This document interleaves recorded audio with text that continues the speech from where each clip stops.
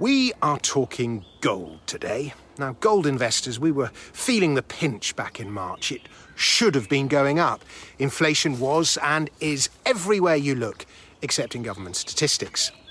There was COVID-19, money printing, a clear rotation from growth into real assets, and yet gold kept trending lower. Is that likely to continue, or have we already seen the bottom for the year? Now, I did talk about this in March, that Bitcoin was stealing gold's thunder, that bond yields were rising, that the US dollar was rising, that the world no longer valued physical assets as much as it does digital. But especially, we noted the role that rising yields were playing. Gold pays no interest. You don't get a yield. If bond yields are rising, money that would otherwise have gone into gold, in the event that yields were flat or falling, goes into bonds instead, and gold suddenly has an opportunity cost to it, as well as a storage cost. Thus, rising bond yields are bad for gold. For some reason, the effect of bond yields on gold is most visible with the 10-year bond. I'm not sure why, but one theory is that the average time it takes to take a mine from discovery to production is around 10 years, so gold and 10-year bond yields tend to correlate. But we also noted that gold was oversold, that it was sitting on an important technical level, that we were headed into a positive time of year for gold. April's usually a good month. And what's more, we noted that business was getting back to normal. Rising yields indicate that people expect economic strength. A strong economy gives rise to inflation. Gold is the de facto hedge against inflation. In the long term, then, rising yields are good for gold. So the bottom line roadmap was that we expected a rally in April, a turn in May, a June low, and then a high later in the year. We got the April rally. Gold went from 1680 to about 1845 a couple of days ago. It now sits around $10 lower. Are we now getting the May turn?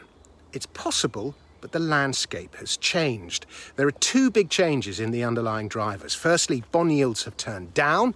Inflation expectations, meanwhile, have risen again. And as my friend Charlie Morris notes in the Fleet Street letter this week, if the reduction in the bond yield continues, then markets will start to favour more defensive assets. And this would be a major shift in the narrative that's built up over the past year, from value back to gold.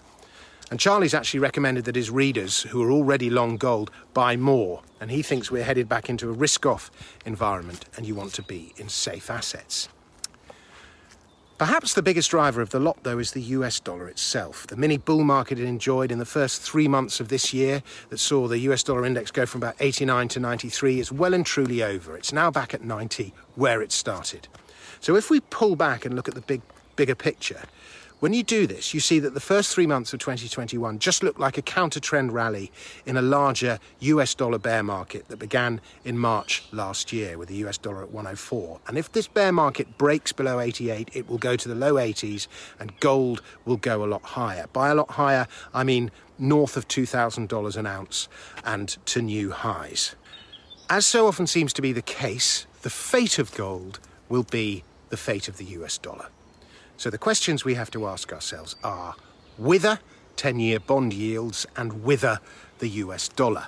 Whither, by the way, is the oldie English meaning to what place, and it's a very useful word, and I'm surprised we don't use it more often, so I'm doing my bit to revive it here on this YouTube channel. I'm less sure about bond yields, but I do know that the powers that be will not let them rise too high. My hunch is that the all-important US dollar goes lower, which will be good for gold. But there's a lot of support in that 88 to 89 region to get through first. Over the last 10 years, late May has consistently been the best time of year to buy gold. But over the last 40 years, July has been the time. So gold does tend to be weak in the early summer. We've had a nice run. I rather suspect that a period of range trading while the US dollar plays with that 88 to 89 area comes next. The big run will be when that support is broken. So if you're not long gold and you're thinking of taking a position, I'd recommend looking for dips over the next couple of months. Thanks very much for watching. I'll be back with another video very soon.